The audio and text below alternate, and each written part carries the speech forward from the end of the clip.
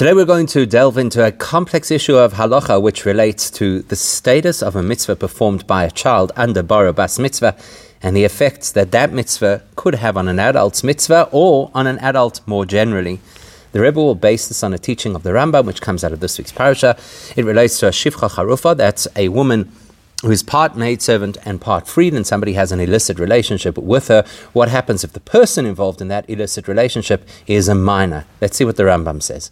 The Rambam paskins in the context of this story that ben teisha shana b'yom echad, if there's a boy who is 9 years old in one day, in other words, he's past his 9th birthday, shabah shivcha charufa, and then has illicit relations with this shivcha charufa, half free, half slave woman, he loika, she receives lashes for that engagement, for whom may be korban, and he brings a korban to atone, or possibly as a punishment, as we shall see.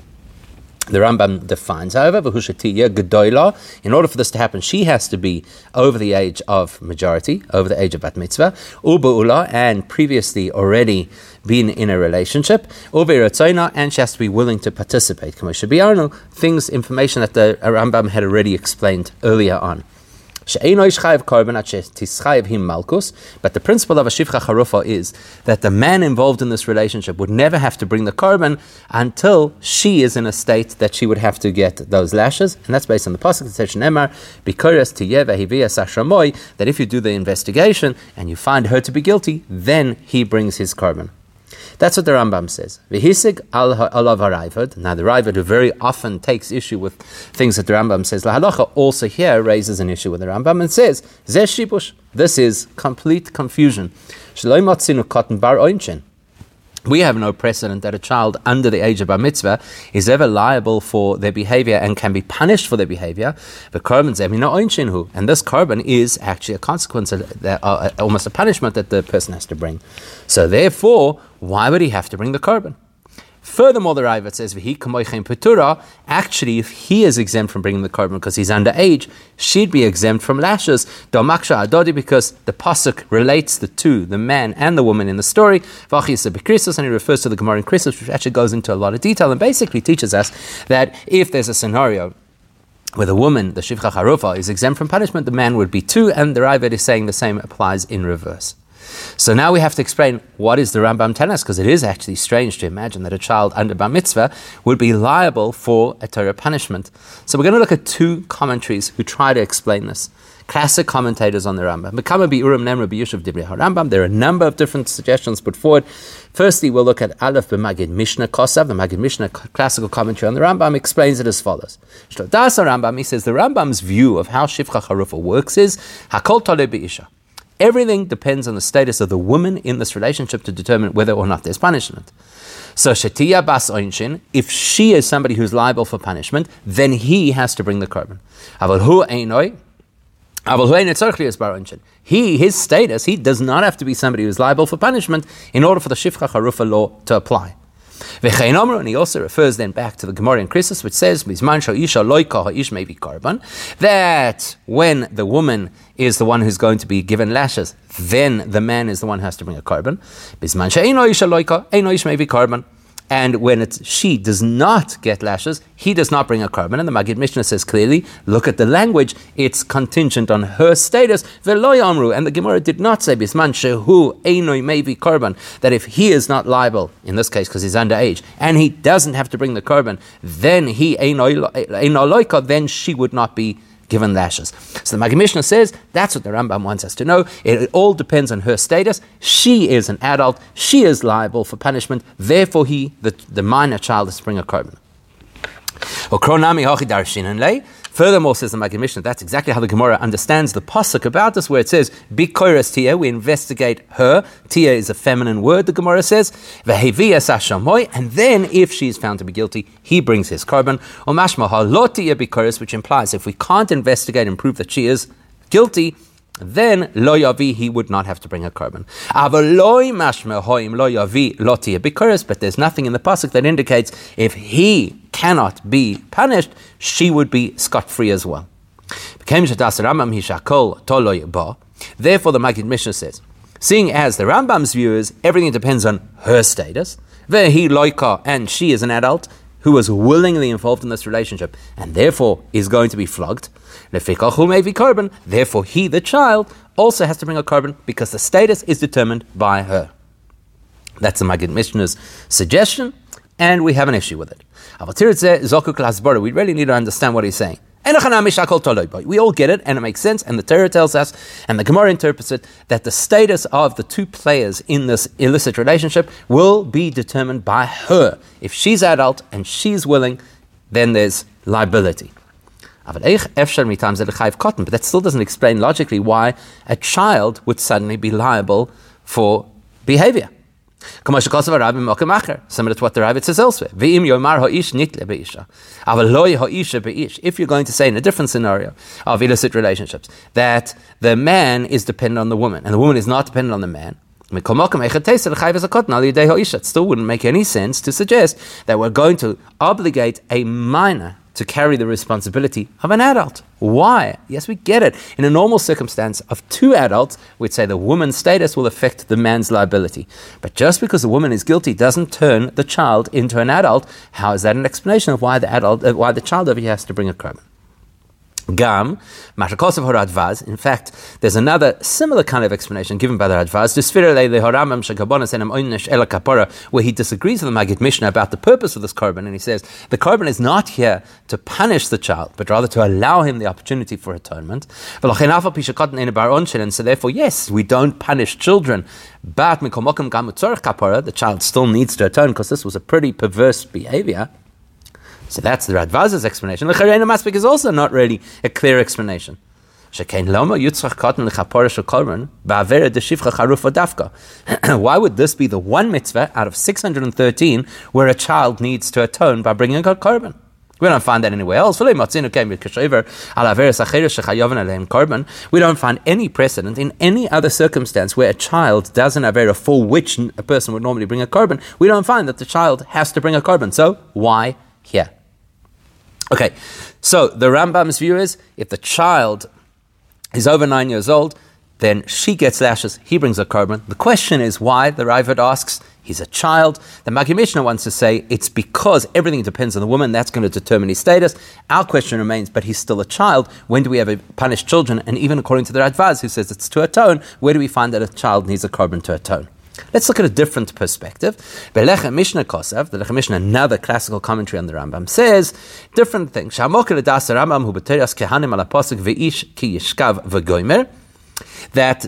he says the Rambam is basing his opinion on a medrash in the Toras Kohanim, which says a man who will sleep with this woman, ish prat lekotten.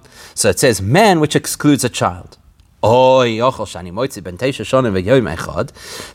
Medrash says you might think that a child who's already over 9 years old is not responsible for illicit relationships. Therefore, Talmud Lomer ve'ish. Therefore, the Torah added not just ish, which it could have started the pasuk, a man who will sleep with a woman, but it says and a man, which comes to include somebody who is pre-manhood, a so-called preteen.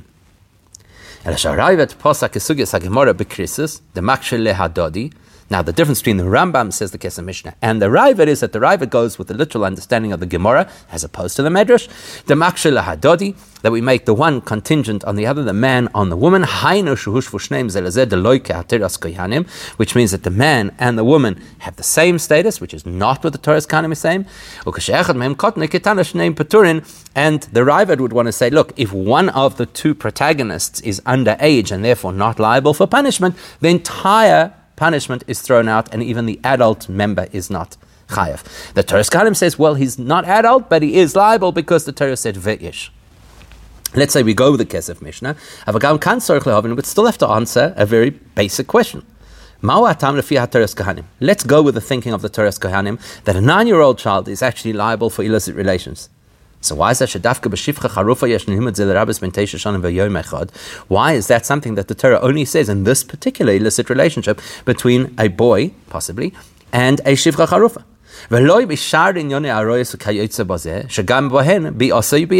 What about all the other illicit relationships? Because if your argument is that a 9-year-old child may have the physical maturity that he can actually be intimate with a woman, and that's why he is liable, well, then that should apply across the board to any illicit relationship, and we should say that children are liable for, God forbid, incest, or whatever it might be.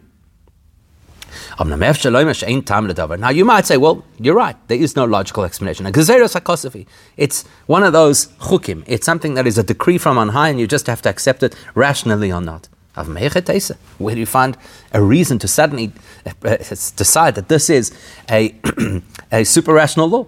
It would make much more sense to say that there has to be logic behind this particular distinction between the Shifcha Charufa relationship and all other illicit relationships. Okay, so in order for us to understand what's going on over here and why the Rambam is willing to tell us that this child has to bring a korban, let's understand children and their obligations, and we'll talk specifically also about children and certain korbanos. So chiyuv korban, the responsibility to bring a korban, v'aderech ze chiyuv mitzvah, or broadly, the responsibility to fulfill a mitzvah, be'katan, in the context of a child. Matzina ba'od mekemis be'Rambam is something the Rambam discusses in various places, and we're going to look at a few of them. Let's start with this. Pasuk Rambam b'Hilchos Korban Pesach. Okay, so korban, it's obviously the most appropriate, the easiest to link. So let's start with the story of a korban, and that's the Korban Pesach. So what's the scenario of a child with regards to a Korban Pesach? And specifically, we're going to see a child who becomes an adult, who has his bar mitzvah between Pesach and Pesach Sheni. So here's what the Rambam says. Gershon is Gayer ben Pesach Rishon le Pesach Sheni. If a person converts to Judaism between Pesach Rishon and Pesach Sheni, v'chein katan shehigdil ben shnei pesachim, or a child who reaches bar mitzvah between Pesach and Pesach Sheni, chayovin lasis Pesach Sheni, they are required now to bring the Korban Pesach on Pesach Sheni because they didn't have the opportunity the first Pesach, and the rule is somebody who misses the first Pesach brings the Korban on the second Pesach. But the Rambam says, v'im shachto alav berishon potter, if the family, when they shechted the Korban Pesach on the original Pesach, had this child in mind as part of the group, well, then the child is exempt from bringing a Korban Pesach on Pesach Sheni. To which the Kesef Mishnah asks, it doesn't make sense. The child at the time of Pesach was not obligated to have a Korban Pesach, and therefore having the Korban Pesach on the first night of Pesach could not, because he hasn't fulfilled an obligatory mitzvah, exempt him from having to bring the Pesach Sheni later. It doesn't seem to make sense. And the Kesef Mishnah answers, V'kosav Hari Kurkus Zal, the Rabbi Yosef Kurkus, who was one of the original commentators on the Rambam, says, the fact that the Torah allowed the possibility for us to include a child in what's called the Chabura, in what's called the team, the group that eats the Korban Pesach, therefore, the Torah allowed us not only to shecht for him, you can include him in the numbers of the people who have to eat from the Korban Pesach. Therefore, if he was included in the Korban Pesach in an halachically compliant way, because he was on the list of the group who participated in the Korban Pesach, that exempts him from the Pesach Sheni. Now, when you think about this logically, it still doesn't seem to make sense. The fact is, he was not yet an adult at the time of the Pesach. Which means he wasn't required to do any mitzvah, including eating the Korban Pesach.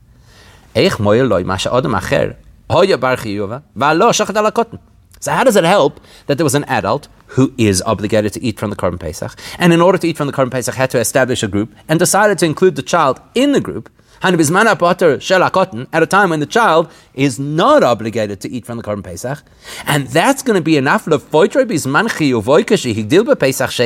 that when this child now becomes an adult, and by rights should have to bring the Pesach Sheni, we're going to say, well, now you have an obligation to bring the Korban Pesach, but we'll exempt you from that obligation because you ate from the Korban Pesach before you had an obligation. It sounds completely irrational. Okay, that's one example. We'll look at another example, which is, in a sense, an even stronger example of what the Rambam's teaching us. Look what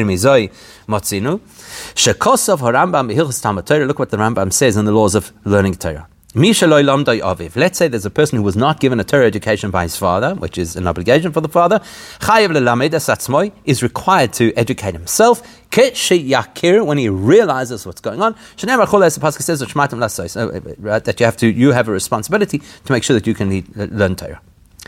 Commenting on that, the Tzemach Tzedek says, one second. Are we indicating that the child actually carried a personal biblical obligation to learn Torah while he was still a child? Listen to the nuance. The fact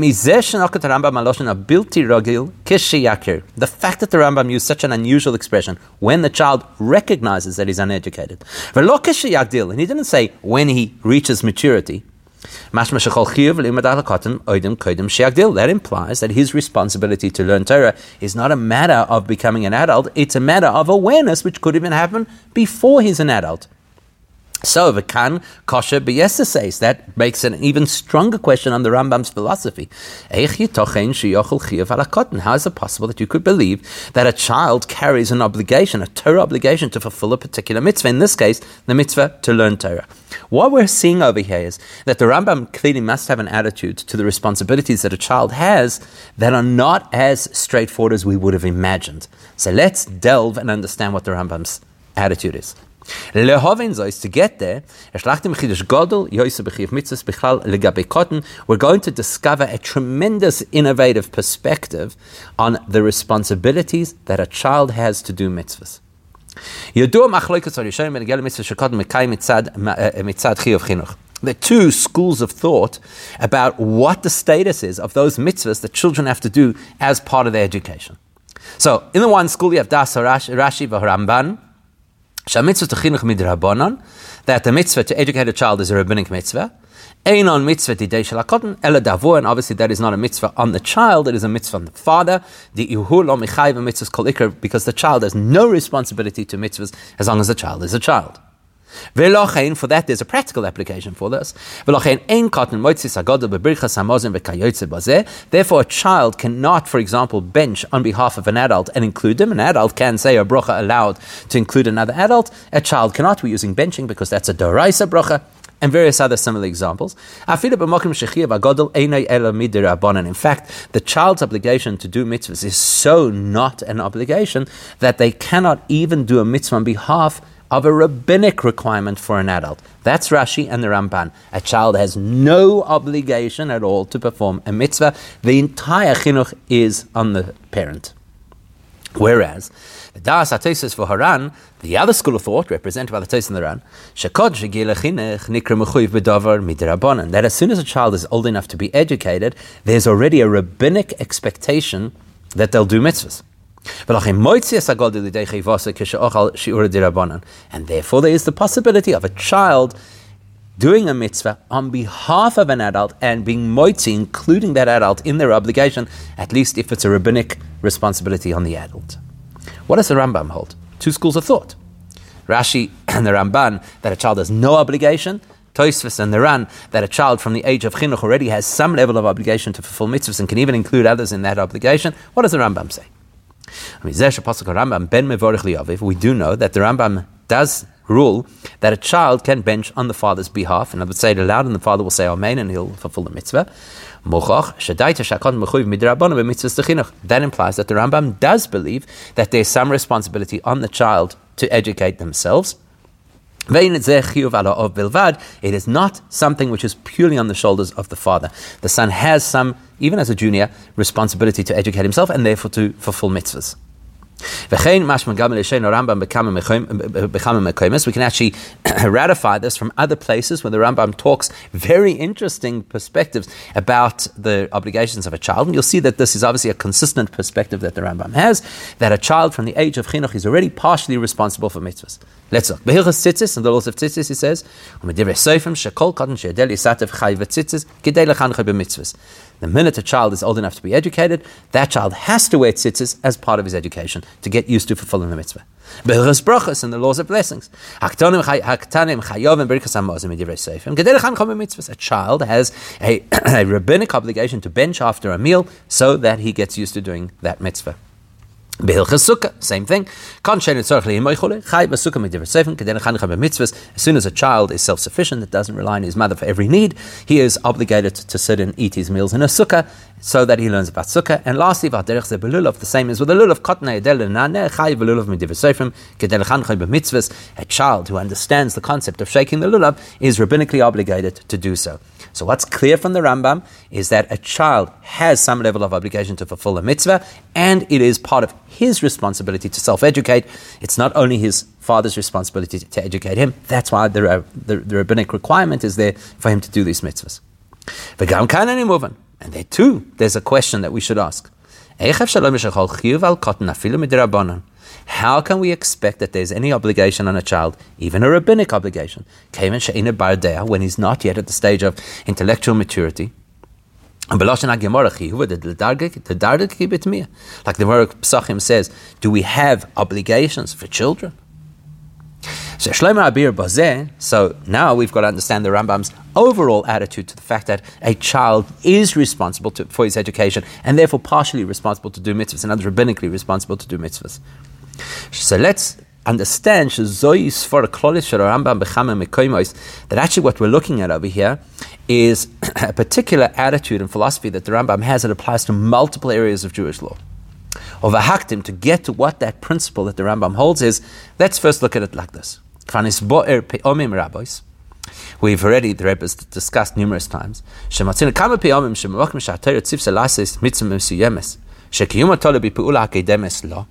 that very often when the Torah gives us a particular requirement to fulfill, and the only way to fulfill that requirement is you first have to do something, right?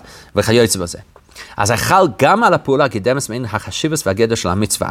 there's no other way to fulfill the mitzvah except by taking this particular action, then to a certain extent the Torah will consider that action part and parcel of the mitzvah.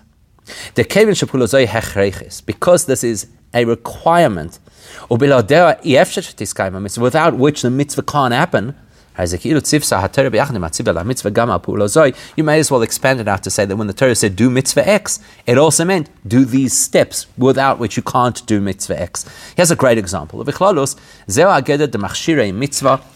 and large, we can say that is the concept of anything that is a tool or an implement to fulfill a mitzvah. The very famous Rabbi Eliezer Damila in Gemara Shabbos, that Rabbi Eliezer holds that if you have a mitzvah that can override Shabbos, then the machshirei mitzvah overrides Shabbos as well. Okay, it's not the majority opinion, it's not necessarily how we paskin, but Rabbi Eliezer's view is that in order to fulfill the mitzvah of Milah, you're allowed to break Shabbos. So therefore, in order to get the implements that you need to the place that you need, in order to do the bris, you can override Shabbos as well. The principle being, once the Torah has mandated a mitzvah, and that mitzvah requires certain steps, those steps get included in some value of the mitzvah. There's an even more extreme example of this. The Talmud Yerushalmi tells us that there are certain mitzvahs that when you prepare for them, like, for example, the sukkah, lulav, etc. The Talmud Yerushalmi says you say a bracha over the preparation for the mitzvah. There's a bracha to make the sukkah, or to make the lulav, etc. So this principle, which is a very interesting principle, that some degree of mitzvah encompasses those critical steps without which the mitzvah cannot be done, is not only something that's relevant to an action. Without this action, the mitzvah can't happen. Therefore, this action has some mitzvah value to it. And could actually apply to people and how one person affects another person in their Torah mitzvahs. And that's the core of what we're going to be talking about. So we can all understand and appreciate that getting the tools of the moihel to the bris is critical to doing the bris. Building the sukkah is critical to sitting in a sukkah on sukkahs. Here's where it gets fascinating. One person's behavior could have a direct impact on another person's behavior, or not only the behavior, but it could be that the person is a critical element for the other person to be able to fulfill their mitzvah. So let's use a few examples. Let's say there's a person who is unable to learn Torah for whatever reason. So the halacha provides that he could support other people who are learning Torah, and it's now considered that they're linked and he's learning Torah. He's not learning Torah, but he gets the credit as if he's learning Torah. Again, in the same way as the building of the sukkah gets dragged into the mitzvah of the sukkah, you can even say a bracha over it. The person facilitating other people learning gets schlepped into their learning and gets the value of their learning. Here's another example, even a stronger example. So here's a fascinating example. When it comes to women, there's a similar concept of two people connecting together where the one person's mitzvah is actually completely contingent on the other. In a similar way to the fact that you need certain materials in order to be able to do a particular mitzvah. Like Rabbeinu Nissim, the Ran says, even though a woman is not obligated by the Torah to be fruitful and multiply, but it's still a mitzvah for her. Why? Because if not for the woman, the husband is unable to fulfill his mitzvah to be able to have children. There you have it. There's a critical component that is required in order for somebody to do a mitzvah. A man has a mitzvah to have children. It's impossible to have children without a woman. Therefore, she has a mitzvah as well. Part of the mitzvah. It's not an identical mitzvah, part of the mitzvah.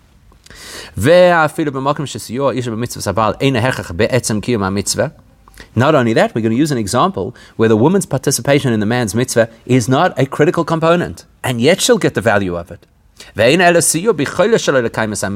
She's just assisting him to be able to fulfill the mitzvah. Still nifsak lahalacha. The halacha is still.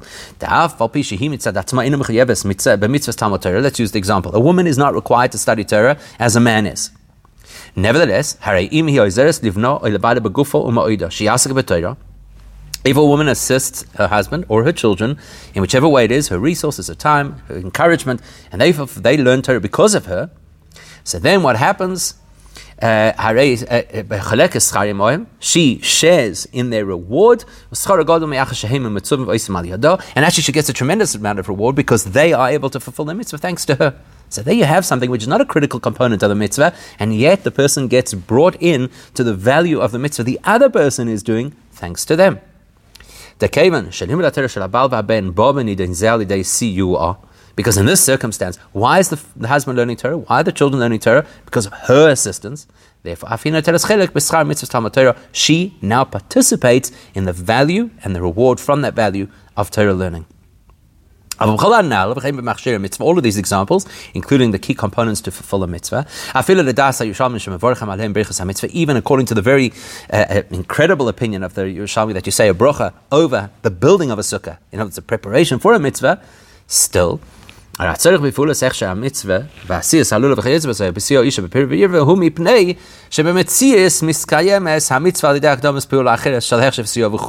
pretty clear in all of these cases that there's a straight line between that particular component and the mitzvah. Without building the sukkah, you won't have a sukkah.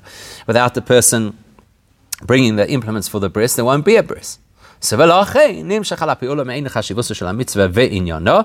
understand very clearly that that's going to lend credibility and value to those preparatory moments or people or components, because without them the mitzvah will never happen.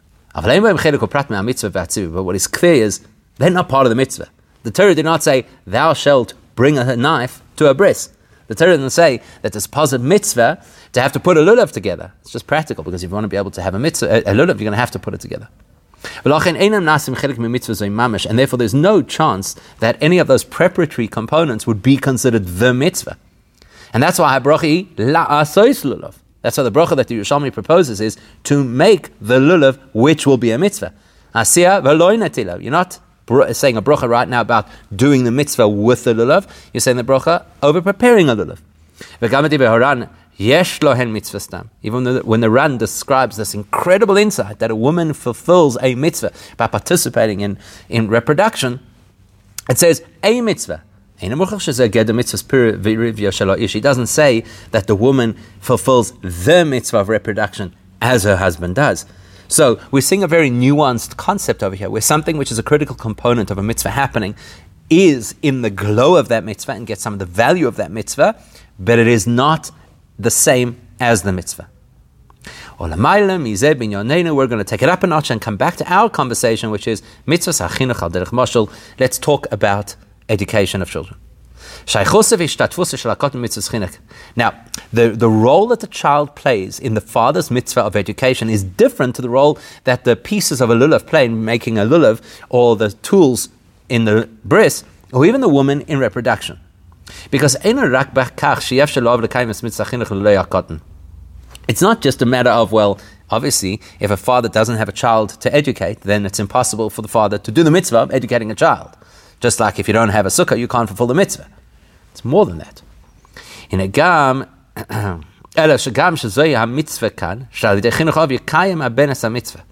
The concept of chinuch, and this is critical, we need to bear this in mind for the rest of the sikha.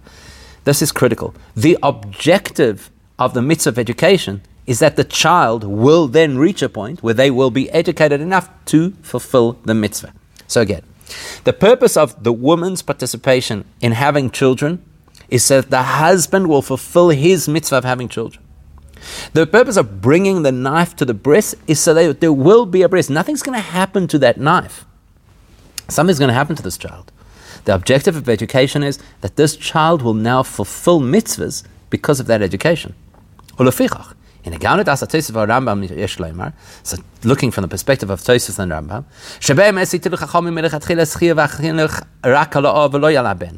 even they who hold that there is a component of chinuch that is the responsibility of a child, they'll acknowledge that initially the responsibility of chinuch is directed to the parent.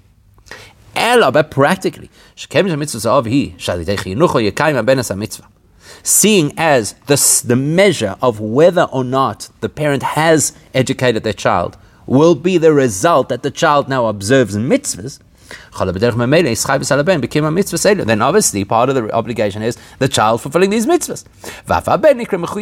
That's why the Rambam and the Tosfos and the Ran, they all say that the child now is obligated to some extent to fulfill the mitzvah. Why?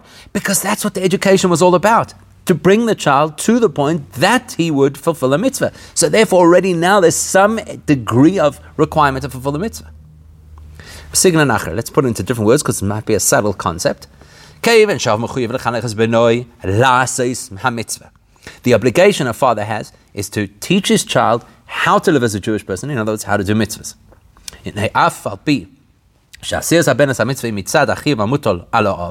So even though the reality is, how do we get this child to do the mitzvah? Because the father has a responsibility to educate him. The fact is, when the child does the mitzvah, that's a complete action. The father's not doing the mitzvah, the child is doing the mitzvah. And why and how is the child doing the mitzvah? Because the father had been instructed to get the child to do the mitzvah. But the fact is the child's doing the mitzvah. For that reason, we could describe that child as being required to do the mitzvah. If he doesn't actually do the mitzvah, the father hasn't fulfilled his mitzvah of educating. And how compelling is his mitzvah? The child's mitzvah is so compelling that he can even fulfill the obligation or include in his obligation an adult who has a rabbinic requirement to fulfill the same mitzvah. And we're even going to see how this applies in a mitzvah that is deoraisa. What example are we going to look at? Very intriguing example. And you kind of got to halt copy here a little bit.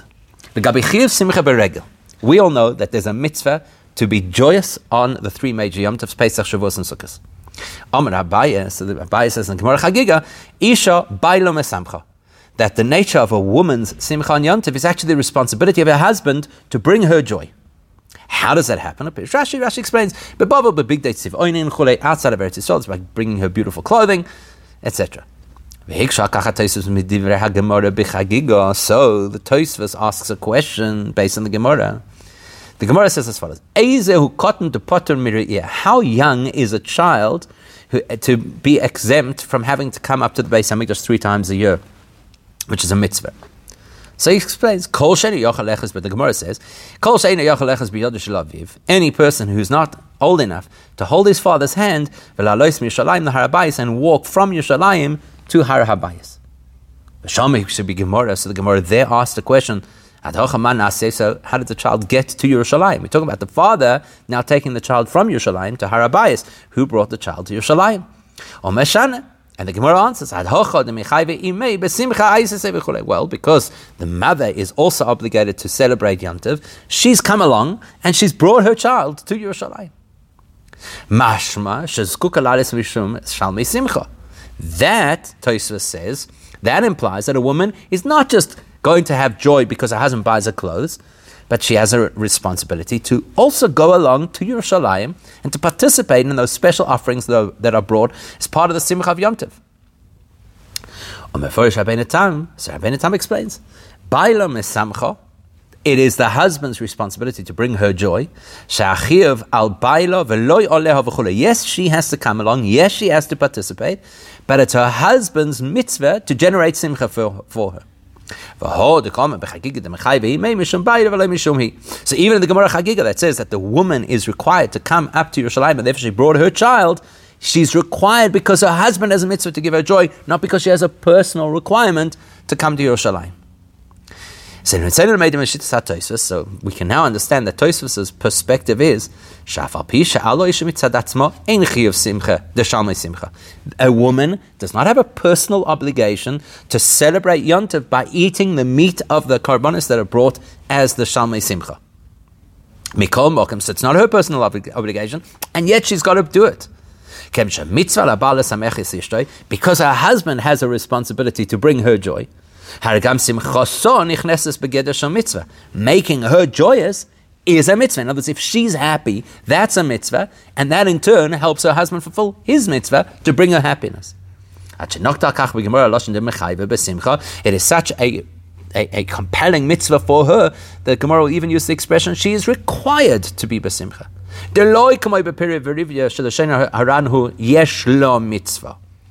Not like the Ran, where he spoke about the woman's participation in reproduction as a generic mitzvah that she has. Here, the Gemara is willing to say she has the responsibility of simcha, even though it's not her mitzvah. It's her being besimcha so that her husband will fulfill his mitzvah of giving her simcha. We're going to use that thinking and apply it back to the responsibility of a child to learn Torah. As the Tzemach Tzedek comments on the Rambam, Torah study is unlike any other mitzvah. When it comes to any other mitzvah, it is only a rabbinic requirement for a father to educate his child so his child knows the mitzvahs.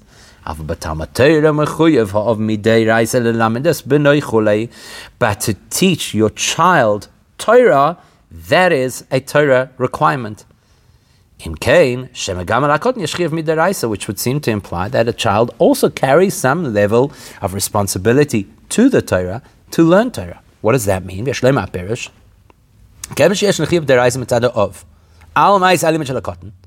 Because the father has a Torah obligation to ensure that his child learns Torah, the child's Torah learning assumes some level of being an obligation. And that's why, if the father did not educate his child, the Torah still leaves the child with a responsibility to learn Torah, and he's going to have to do it at a later stage. So what we're seeing over here is this fascinating principle. If I have a mitzvah to do, and the only way I can do this mitzvah is if it causes you to do a particular action, man to make his wife joyous on Yom Tov, father to teach his child Torah, then that person's participation in the mitzvah is not just a facilitation. Because you're happy, I've done my mitzvah. Because you're learning Torah, I've done my mitzvah. It becomes part of your obligation. In other words, it wouldn't be chinuch. Let's use education. That's what we're talking about. It wouldn't be chinuch if the only reason the child's learning Torah is because the father's hovering over him and saying, you've got to do this. That's not chinuch. We need the child to actually be learning Torah, so to speak, independently. That means the child has to have some responsibility, some personal obligation to learn Torah. So now let's use that to go back to this very astonishing concept where the Rambam suggests that if a child was included in the Chabura at Pesach and then became Bar Mitzvah before Pesach Sheni, does not have to bring the Pesach Sheni. What did the Rikurkus explain? So the Rikurkus says, because the Torah included the child, that you're allowed, that it's the whole concept of Pesach was it's a family affair. So you're allowed to include, to shech that animal with your child in mind. And include him on the guest list of the people who belong to this Chabura, to this group who eats the Korban Pesach. Niftahu b'kach min hasheni, says the Rikurkus, that's why he'd be exempt from the later Pesach. Afhum isbor al derech hanal, based on what we've just explained about chinuch and about simchas haregel, will help us understand this too. And before we get there, one more piece of information. Let's see what the Rogatchover says about this. The Rambam says if you included the child in the shchita of the Korban Pesach at the original Pesach, he's exempt from the second Pesach. Says the Rogatchover. That's Shedavka Shkisha of Mones HaKatan HaKorban Pesach Ke'echad Mibnei HaChabura. That exemption only works if the father included the child as one of the official members of the Chabura, of the group that eats the Korban Pesach. As I caught Potter Akot Min HaSheni, then the cotton would be exempt from the second Pesach.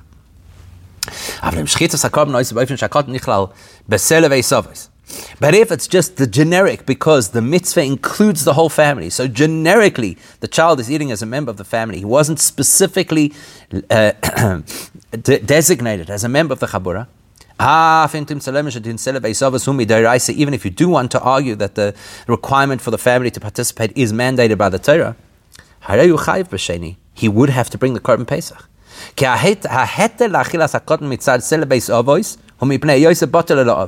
If the reason a child is eating a Korban Pesach is because the Torah says it's a family meal, that means the Torah has allowed the child to eat this meal because the child is completely reliant on the father for food. And not only that, he's bottled. He doesn't even have his own identity yet. He's a child. Doesn't have an identity. Which means that the independent human being, this child, was not actually at the Korban Pesach. Their independence only emerged after the Korban Pesach was over. And that independent person now has to bring a Korban Pesach. But if the father designated him as part of the group, then he's not eating from the Korban Pesach just because he's an appendage to his father, but because he's part of the group. He's a real person.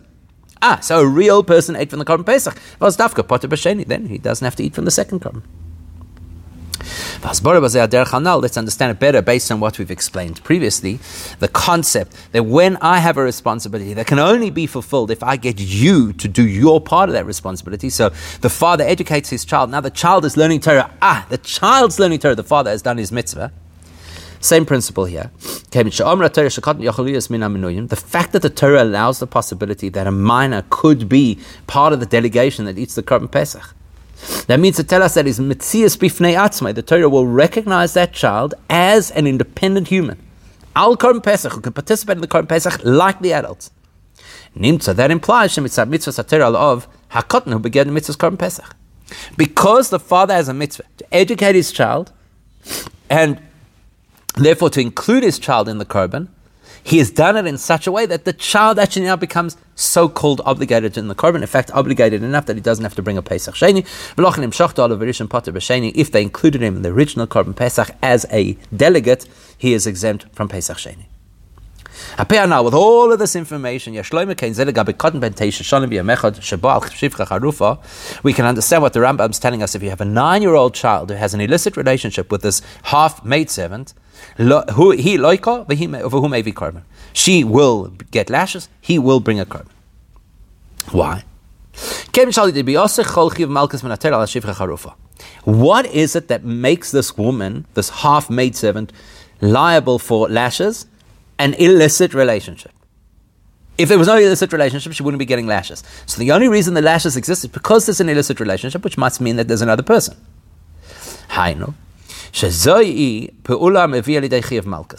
So that means that their interaction is the catalyst for her getting lashes.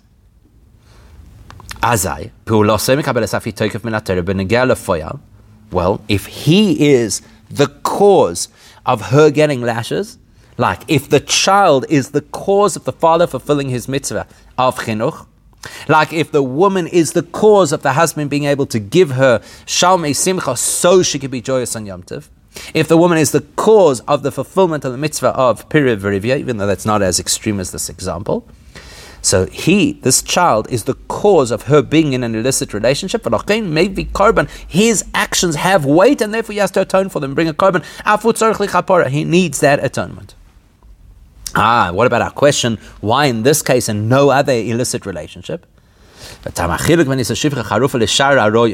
why we distinguish the Shifcha Charufa from any other illicit relationship, where a child, even 9 years old, would be exempt if they were involved in such a relationship. Yashloima, we could say.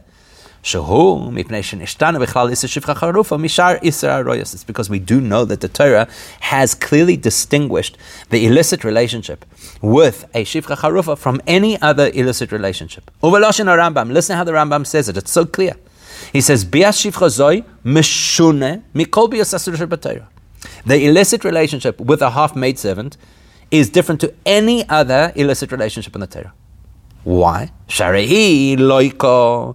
look what happens. Here's a relationship of two equal parties, but there's two different consequences. She gets lashes. As the Torah says. And he only has to bring a korban.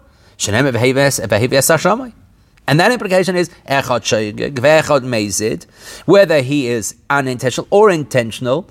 In the case of a Shivcha Charufa, he brings an asham. Now, usually an asham is something we anticipate for inadvertent behavior. The way the Rambam has worded it implies the fact that here is a case of two participants in the same act and they get two different punishments implies that this is a unique case that is unlike any ordinary illicit relationship, where obviously both parties would be punished equally. The Rambam explains this even further. But listen to this, you'll see it's such a clear distinction. Let's say that a person had an ongoing relationship with a Shifcha Charufa before it came to court, and so they've had multiple illicit relations. Whether all of that was intentional or inadvertent. Maybe Asham Echad. He, the protagonist, the boy, the man, only brings one korban Asham. But she gets the amount of lashes relative to the amount of times they had relations. Like any other love. Where if a person does the same act again and again and again, they'll get multiple lashes. Which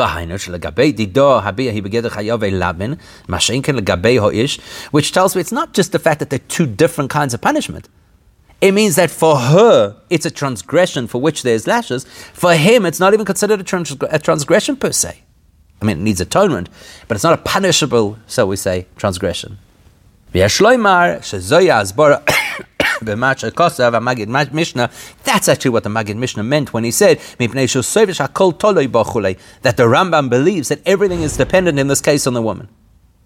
The Gemara says like this: when the woman gets lashes, then if she gets lashes, the man involved would have to bring a korban asham. If she's exempt from lashes, he's exempt from the korban. Samin Nolan, ask Gemara, how do you know this? The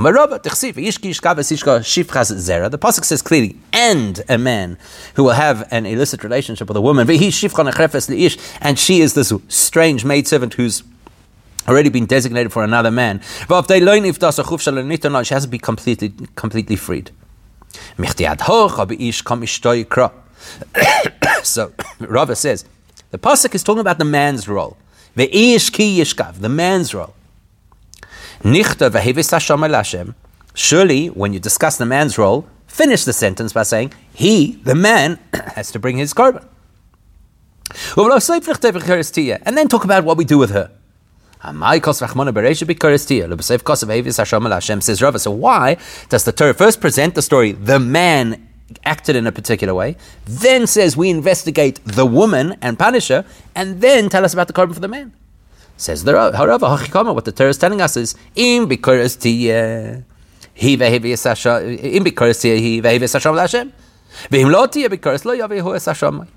there you have it.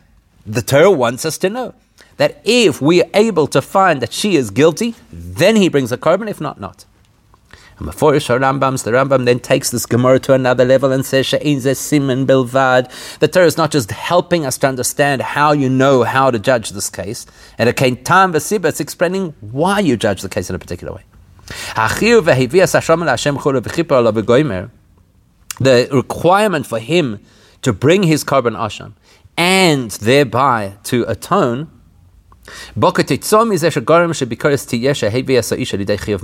is because he was the catalyst to make her in a position for which she deserves malchus. Because he is the catalyst, he cannot be exempt, and therefore, it applies equally to a child as well. B'shar aroyos, in any other illicit relationship, if a man and a woman, God forbid, commit adultery or incest, he and she independently are completely liable for the fact that they did something wrong. And therefore, if one of the participants is underage, well, they cannot be liable. Not only are they not liable for punishment, they're not liable for atonement. And there's no reason why the child should now be dragged into the misbehavior of the other party,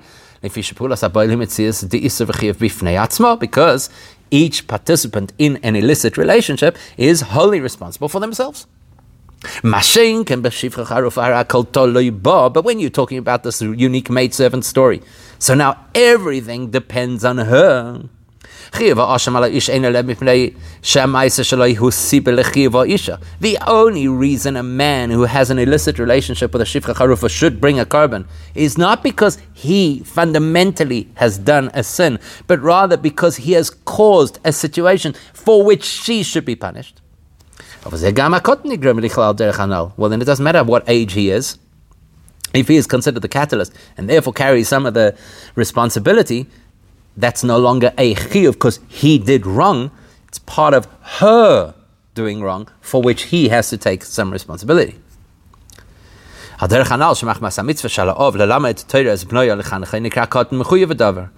similar to what we said before.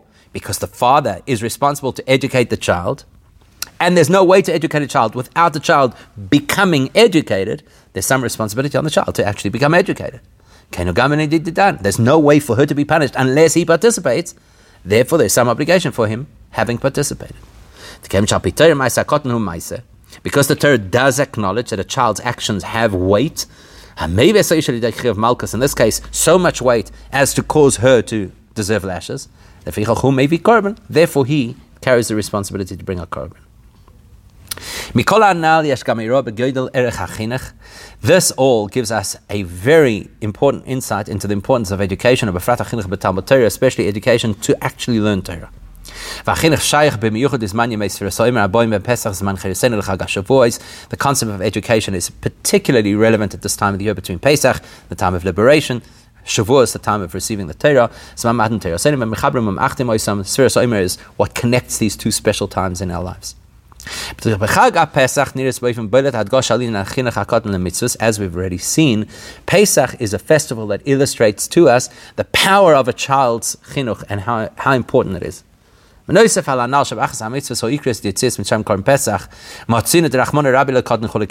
of all, as we've already learned, one of the key mitzvos of Pesach, which is the korban Pesach, we have seen that the Torah models in such a way that the child is drawn into the chiyuv and is considered responsible for korban Pesach. But besides that, in our Seder Shel Pesach, Haggadah V'Sipur Yetzias Mitzrayim, the book which is the centerpiece of the whole celebration of Pesach, the Haggadah, Meyusad Al V'Koshim V'Higad Levincha, is all built on the concept of teaching children. Besides the fact that the Navi Yecheskel compares the exodus from Egypt to the birth of a child. And as soon as a child is born, the responsibility for education begins. And on the opposite extreme, when it comes to Shavuos, the time of the Torah, which is the beginning of Hashem as a father to us, his children, teaching us. So that's our chinuch, is Shavuos. And we, the Jewish people, are considered Hashem's children. So this time of chinuch, starting with Pesach, which is all about educating our children, about our history, and coming to Shavuos, which is about Hashem, our Father, educating us as His children, that talks to us as parents.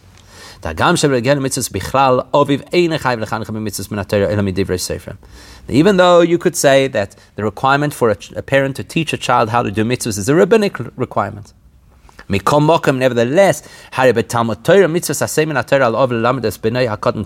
everybody agrees that when it comes to teaching a child to learn Torah, that is a biblical obligation. In fact, we know that why did Hashem give us the Torah? Because of Chinuch, because of education. It's dafka when we said our children, our future would be our guarantees. In others, would educate our children. That was the catalyst for Hashem to give us the Torah. And therefore, there's an important lesson. Teach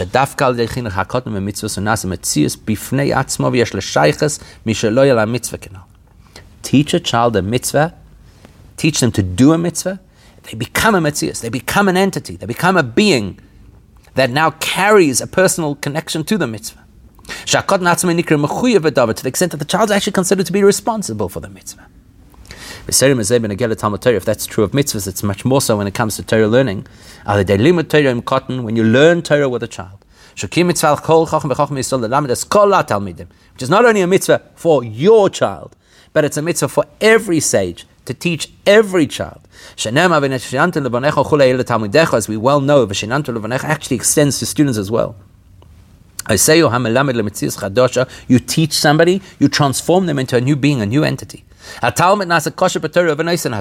You take an independent individual who's completely self-absorbed, and you now give them access to the Torah and to the one who gave the Torah. Such an extreme investment in this person that the Torah says, you teach somebody, it's as if you've given birth to them. Therefore, you can understand the tremendous responsibility we all have. How much we have to commit ourselves to educating children, to learn Torah, to do mitzvahs. Especially now, this time of the year. Everybody's preparing for the summer vacation. We have to take a responsibility for every Jewish child, boy or girl, that they should be in an environment that is immersed in Torah and Yiras Shamayim through the summer. Ideally, all 24 hours a day during the summer. And that, Mitzvah Hashem, will directly lead to increased education of our children throughout the entire year. And Mitzvah Hashem, tremendous nachas from them, and we should be zocheh through that to see Avinu Shebashamayim look after his children and bring us Mashiach now.